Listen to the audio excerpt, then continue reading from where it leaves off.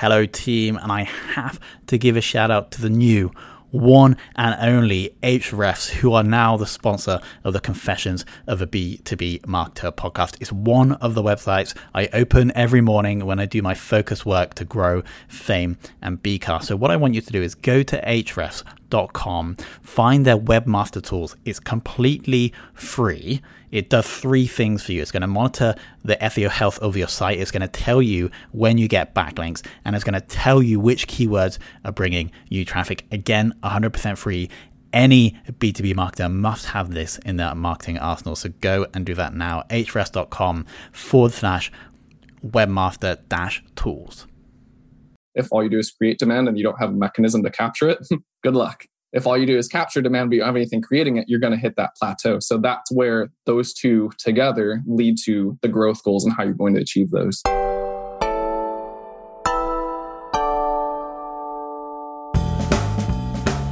Good. How's your week been? Good. How are you? Man, it's been a crazy one. It's been long. Really? It's been busy, productive. I am very glad the weekend is right around the corner. How about yours? Nice. Yeah, I would say the same. It's been a big week, but a productive one. I feeling pretty good about it in general. Good. Feeling pretty good about B2B marketing, which is what we're here to talk about, by the way. Yeah. So the things I would like to cover is I want to learn about first your journey in Refine Labs. I think it's an amazing case study for like a services business. And then I want to talk about your thoughts around demand gen versus lead gen, capturing, creating demand, which is actually how we met on LinkedIn last week. Paid spend for content consumption, which I think you have a popular LinkedIn post about. And then I have a special surprise marketing idea that I want to pitch you at the end. Love it. Let's get into it. So Refine Labs, you joined, I think, around 2 years ago. Is that right? That's correct. Yep. And why did you join? How did you join? Yeah. So I have, up to that, I've been in B2B for nearly 10 years at that point at a large enterprise software company. It started as the equivalent of an SDR, worked my way up into marketing. I always knew I want to be more on the marketing side. And essentially, I got to the point where I was leading the digital marketing team, the paid aspect of it, and was just starting to feel this disconnect between how we were going to the market and the way that users were engaging with the content and how we were setting up our ads. And it was just this feeling I couldn't quite put my finger on it, but I knew it wasn't the best way, the most effective way. And then like everyone else on LinkedIn, and I know I'm sure you've talked to, like enter Chris Walker, see one of his posts, and I was just like, okay, he was able to put into words that feeling that I've just had in my stomach for so long, where it's not people wanting to download your ebook and give up their email address. They don't want to attend a webinar. When they want to buy, they want to buy. When they want to learn, they want to learn. And we keep confusing these two as what's intent versus what's just someone doing research and going about their day-to-day of how to do their job better. So when I came across that with Chris, that led to a couple conversations with he and I. I was at a point where I was ready to advance in my career. It was a great opportunity for me to jump full-time into a director of demand gen type role. So I hopped on over when we were less than 10 employees, and fast forward 2 years, we're at 120 and continuing to grow. Before we talk more about Refine Labs, why do you think that change or that shift in how people wanted to buy and how companies were marketing, why do you think that happened like recently, last few years? Why not like 15 years ago? Yeah, I think it's been a couple of things. Namely, it's about last couple of years, especially COVID, just everything had to go more digital native. But the way that people buy nowadays is much different. It used to be you had to talk to a sales rep to get any type of information about a product or service. Everything was very hidden. It was relationship-based, in-person relationship-based. Whereas in the last handful of years, just information is everywhere online. You can go and find a video for anything. Not that you could become a doctor, but you could become a doctor more or less just by going and reading the amount of research articles and everything else on there. Not advising that people do that, but the same kind of thing. Go up to B2B and software, and you're really not that special. Your product is not that crazy complicated where people are going to do their own research. They want to learn what you're about, how you're going to help them achieve better results, how to get their day-to-day. And there were companies who understood this shift, and they really led the charge of the early adoption of let's just give our content away for free. Let them educate themselves instead of saying you have to talk to a sales rep to get that. what if we just start putting our white sheets out there? What if we give them case studies to understand how someone in a similar industry or a similar role solved that problem? And so I think as more and more of that happened, that's what really led to the shift where that expectation started to be set within the consumer. So if you weren't doing that at your company, they were just saying, okay, cool, I'll go find another competitor of yours who does have that information that I can access and then go learn about them more instead. Makes total sense. So essentially the environment changed because of the internet. And so those businesses that adapted to this new environment of buying were starting to thrive. And then Refine Labs is like, I would say, the thought leader in this change. And it's educating the market about this change. And then I guess you help your clients adapt to the change. Would you say that's accurate? You simplified that a lot more than my 5-minute soliloquy earlier. I wouldn't say that we're... No. I would say we're the amplifiers for this change. It's been done before us. We've just really helped it become more accepted in the business. There were companies that were doing this before we were about. I mean, Drift did a great job of it a handful of years ago. And there's other examples that could certainly be pointed to. Got it. Okay. So you joined less than 10 people. I understand you have like 100 people now. Yeah, we just passed 120 about a month ago. Congrats. And your role, has it changed? Yeah, since I started.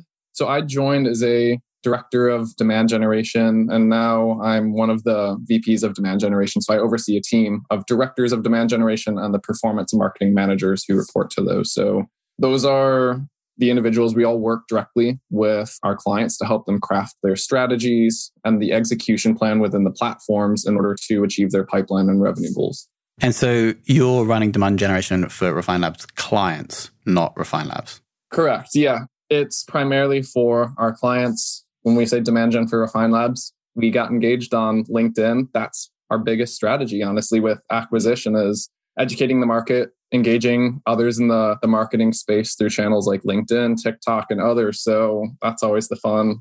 What's the ROI on that? Like, we're never going to see an attribution. I commented on Sam Keenley's post on LinkedIn, but here you and I are having a conversation about something. Who could say that something couldn't come out of this for our listeners or anything else? But we do not have an outbound sales motion intentionally because we drive all this demand to our company. We have a sales team that's inbound oriented where they field the people that come in from our requests. But yeah, that's a big part of our own demand strategy is the number of voices that you see coming from our team that are helping to educate just the larger B2B marketing space. So on that note, you have been killing LinkedIn recently. Appreciate that. Can I ask you about like processes behind that? Do you like write out at the weekend and post them every morning? Do you post every day? Any like specific tips related to that? Yeah, so I start off meditating for a half hour and then I go into my Zen garden. No, I'm kidding. I'm not one of those gurus that can give you all this stuff. There's a lot of different ways that people do it. Me personally, I find that content that I enjoy writing the most about is content that's top of mind for me. What am I experiencing with the client currently? What am I seeing in the market itself?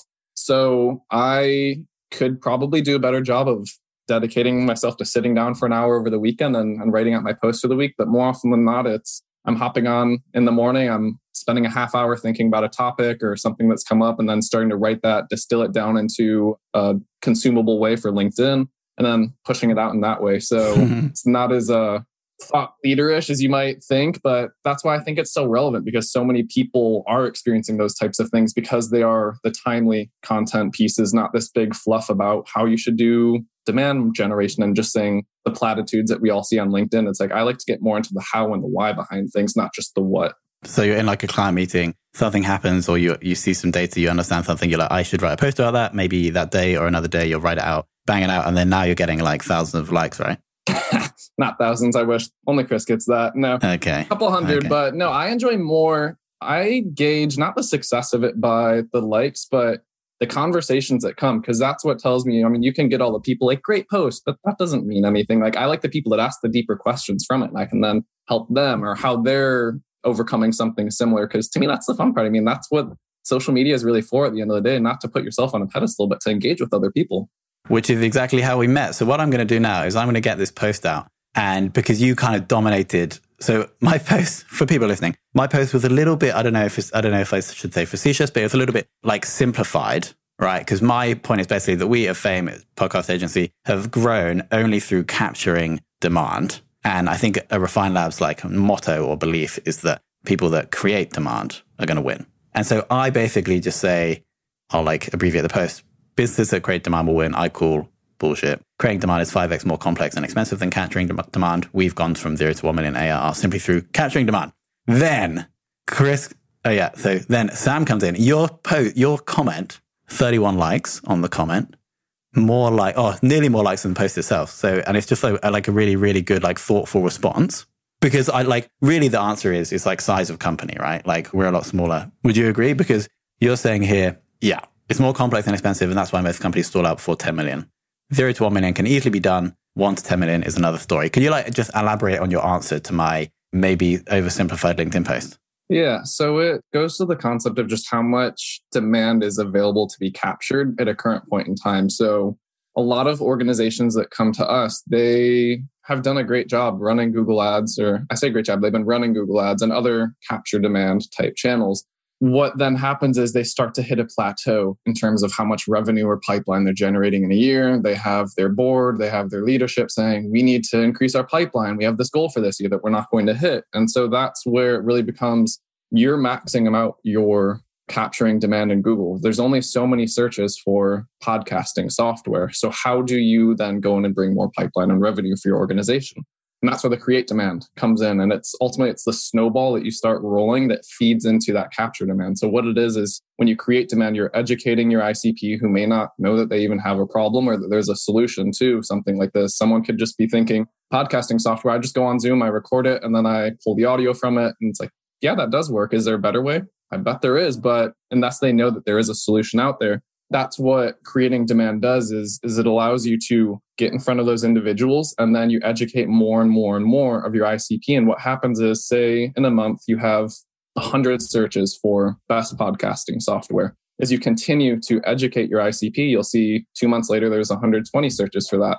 5 months later, there's 180 searches for it. So you get more people thinking about it. And that's what fills up that capture demand bucket. But there's not going to be more demand ready to be captured if you aren't creating the interest for that type of topic. And so that's why what we say is it's a balance between creating and capturing demand. And what you have to do is really figure out what's the right mix for you, because in order to be truly successful, they both rely on one another. Otherwise, you're going to hit those plateaus. If all you do is create demand and you don't have a mechanism to capture it, good luck. If all you do is capture demand, but you don't have anything creating it, you're going to hit that plateau. So that's where those two together lead to the growth goals and how you're going to achieve those. But you would agree at an earlier stage when a company has limited resources, when they're not creating something new or innovative in an existing market, you would focus on capturing demand first. Yeah. I mean, it's the low-hanging fruit, right? How many people are showing up right now for podcasting software? Let's go make sure that we're putting enough budget into Google to capture those. What I say and what we usually recommend is it depends on the size of your budget, because I think in that I may have provided an example or in another post I wrote was, say there's $2,000 worth of search spend towards that type of keyword. If your total company budget for media spend is $5,000, that's 40% of your budget. If it's $50,000, that's nothing. That's 4% of your budget. So what you want to do is just make sure that you are showing up for it. But I would never go all in 100% on capture demand. Even if you only have $5,000, I'd say carve out $1,000, get your true ICP and just get out there, because that's the brilliance of LinkedIn and Facebook. On Google, if you go after the higher educational type phrases, more low intent. So what is podcasting software, where they're just looking to understand, like, I don't know what it is. I want to understand how it could work for us. I would rather spend $35 to get 1,000 impressions. So a $35 CPM versus $35 for one click. And so that's where you just need to think about the scalability, the efficiency of it, and understanding your ICP with how they're going to engage with that. Are they going to convert on it, or are there other mechanisms to educate them in a better way that'll lead to longer term results? Nice. So I want to be careful we segregate like the wisdom that you're sharing with the strategy that like led us to this point. So here, like, it's great to have all this knowledge, but what I think is also interesting is the way that you guys go out and share this knowledge. For example, like adding value on other people's LinkedIn posts, because we can't tell how many impressions that comment got, but it was probably in the thousands. And anybody reading that is going to get educated about the difference between capturing and creating. And they're going to be like, oh, who is Sam? Click on the profile, see some other great posts, potentially connect with you, maybe check out Refine Labs. Do you know what I mean? And so I think that the way you guys do LinkedIn is really cool and interesting. Yeah, it's leveraging the platform in the way that people want to use it. They want to go be educated, engage with others. I can tell you, I don't scroll LinkedIn looking for an ad that says, get a demo of our product. Like, I've honestly become kind of immune to those, even though I'm a demand marketer.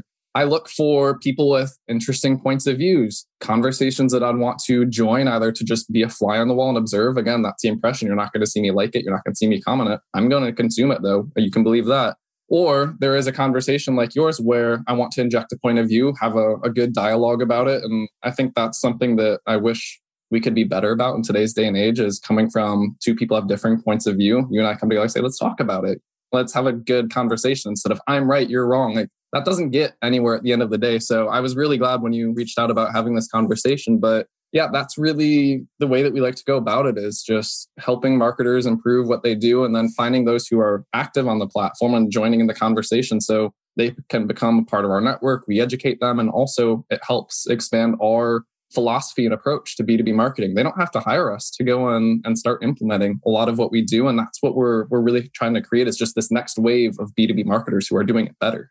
Yeah, and what I love about that is that they can learn and improve their lives, improve their businesses without paying you guys anything. But the very fact that you're adding value to them means that if at some point they're a CMO at a Series D SaaS company, they're going to come to you. And they're probably telling their friends that are CMOs at Series D SaaS companies that they need to go to you.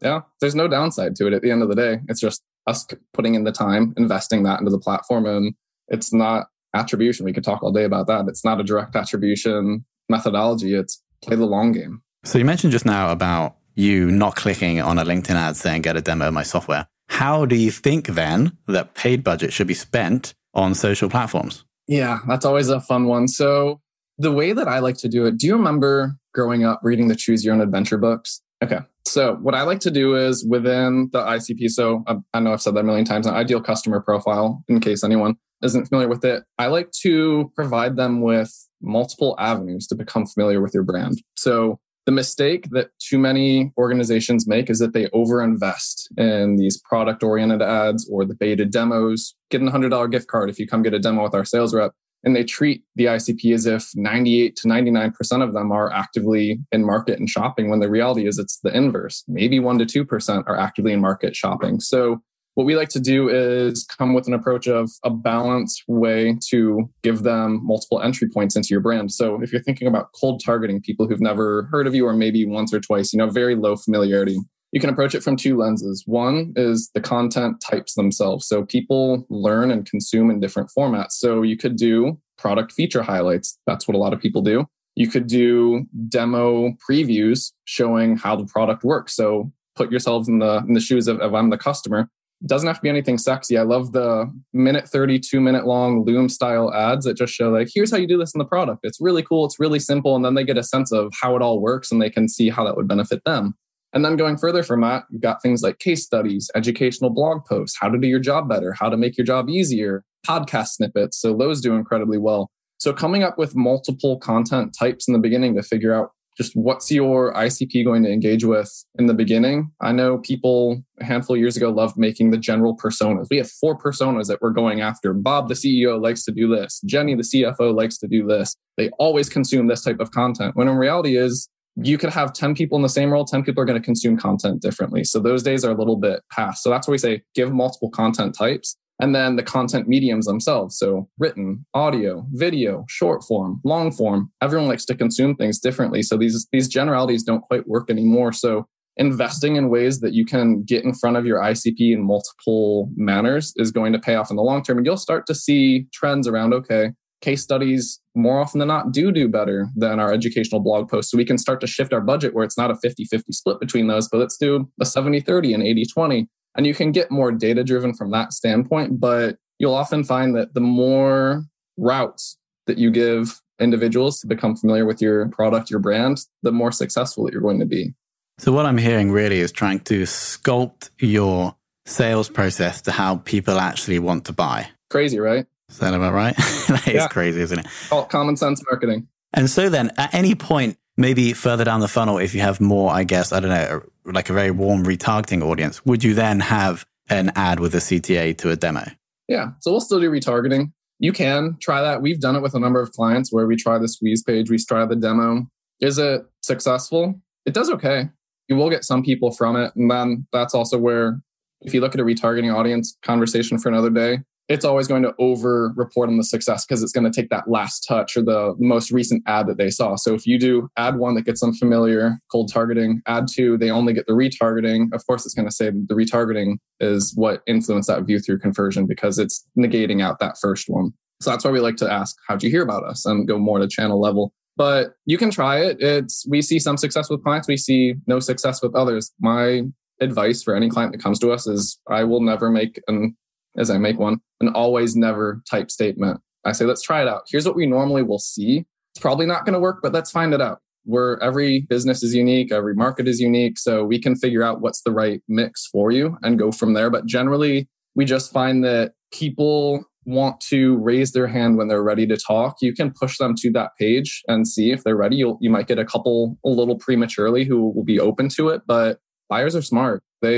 Every website has the top right button. You are trained. There is a very clear CTA about how to get in touch with your company. We all know that. There's a reason that they aren't clicking on that when they're at their website and they're going to the resources section instead. So yeah, it's a balance. But yeah, what you can do with retargeting, you can give more in-depth case studies. So if you see that people visited, say you serve 4 different industries and you see that they visited this specific industry page, now you could serve a more in-depth case study specific to that industry. Or you can do things that lean more towards the insight that you've gotten from them. And then what we say is on the page itself. So if you do want to get into your website, give them multiple avenues to get in touch, make it easy. So you've got the sticky CTA in the top right. As you work through the blog post or the case study, give a couple examples of like, hey, you just want to like chat with a sales rep now or an SDR or a consultant? Cool, here you go. So you can work it in as part of the user experience itself. But that's why I say don't underestimate your buyers. No, I think that could be the title of the episode. Now, Sam, I'm going to pitch you my idea. So I've got like $5,000 to spend, right? I could put all 5,000 into LinkedIn ads saying, go and request a podcast proposal request from our site to all our buyers. Or I could do this other thing, which I thought of yesterday when I was doing a Peloton class. And I'll explain why it came up in the Peloton class in a minute. But before I tell you the idea, I have to introduce 2 concepts that are like driving the idea. The first is a concept that I learned ages ago about content marketing. If you're thinking about creating a piece of content, maybe it's actually a better idea to create that piece of content for the influencers of the people that you're trying to reach, as opposed to the people that you're trying to reach. Because then if you do that, then the influencers are going to like it and share it. Concept number 1. Concept number 2 is this. I'm playing with the tagline for Fame, the business. It's called Interruption is the Enemy. And so instead of investing your marketing to interrupt these people that probably don't want to buy a podcast, we want to create something that is remarkable, like Seth Godin would say. So those are the 2 concepts. So what I'm thinking, or I got the idea because I was doing a Peloton class and the instructor was saying how it was actually an old class, but it was for the summer of 2021. He created a cocktail for his fans. And so what I'm thinking is because the topic of like demand gen is very hot right now on LinkedIn. And so what I'm thinking is I'm going to pay a cocktail expert to design a cocktail that's going to be like themed around demand generation, thinking maybe call it like the DG, or if the cocktail man or woman can think of a better name, we can work with that. And then, so we're going to design this cocktail. It's going to be like the demand generation cocktail. And then I can send it to all of or like a little pack maybe, or to like demand generation events, or to like big like demand gen influencers like you guys, for example. And then you're all going to be like drinking the DG in the summer of 2022 in the sun, and it's going to get loads of traction on LinkedIn. What do we think? A good use of $5,000? It'd be an interesting one. Okay. I'll call it Kool-Aid, so everyone's thinking, don't drink the Kool-Aid. Oh, yeah. Okay, nice. Yeah, the DG. I could see it. Yeah? Better, like, you think I could use that $5,000 in a better way? And you want to go that influencer route? I think so. I mean, I think it's just be quite funny as well. Yeah, a little tongue-in-cheek.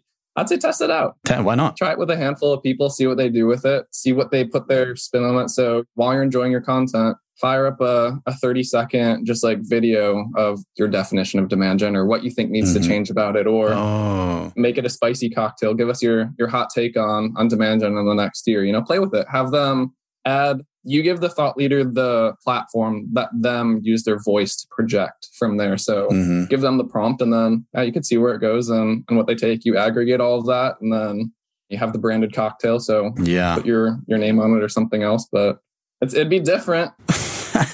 I think the problem is I'm going to have to invest up front because I want to get a cocktail expert to like design this. So I'm going to have to invest up front to pay that person to do that. I don't know how much that costs. I need to research. And also I need to do it before this podcast episode goes live because otherwise someone's going to take the really good idea. So we'll see. Amazing. Okay, I'm going to do it. Sam, I want to thank you so much. It was very seamless, like your comment and then bringing you on the show very fast. And obviously thank you for sharing all the wisdom about demand generation, and thanks for like banging out sweet LinkedIn posts. I'm like a big fan of the way Refine Labs markets itself. And so it was great to learn from you one-on-one. Yeah, I appreciate the time. This has been fun. We definitely need to do it again after those cocktails go out. Thanks, Sam. All right. And thank you for listening to this episode of the Confessions of a B2B Marketer podcast. I want to thank Sam for coming on and sharing all of that demand generation wisdom. It's great to hear from somebody within this amazing company called Refine Labs. So thank you so much. And of course, if you have any questions about the show, you can add me on LinkedIn, Tom Hunt, send me any questions in direct message. If you have any feedback, please leave that in the form of a Apple Podcast rating and review. I'll start reading these out. So if you leave the rating or review and then just ping me saying you've done it with your domain, with your brand, and then I'll read that out in the outro of shows going forward so you can get some exposure to the audience. And of course, thank you so much for listening.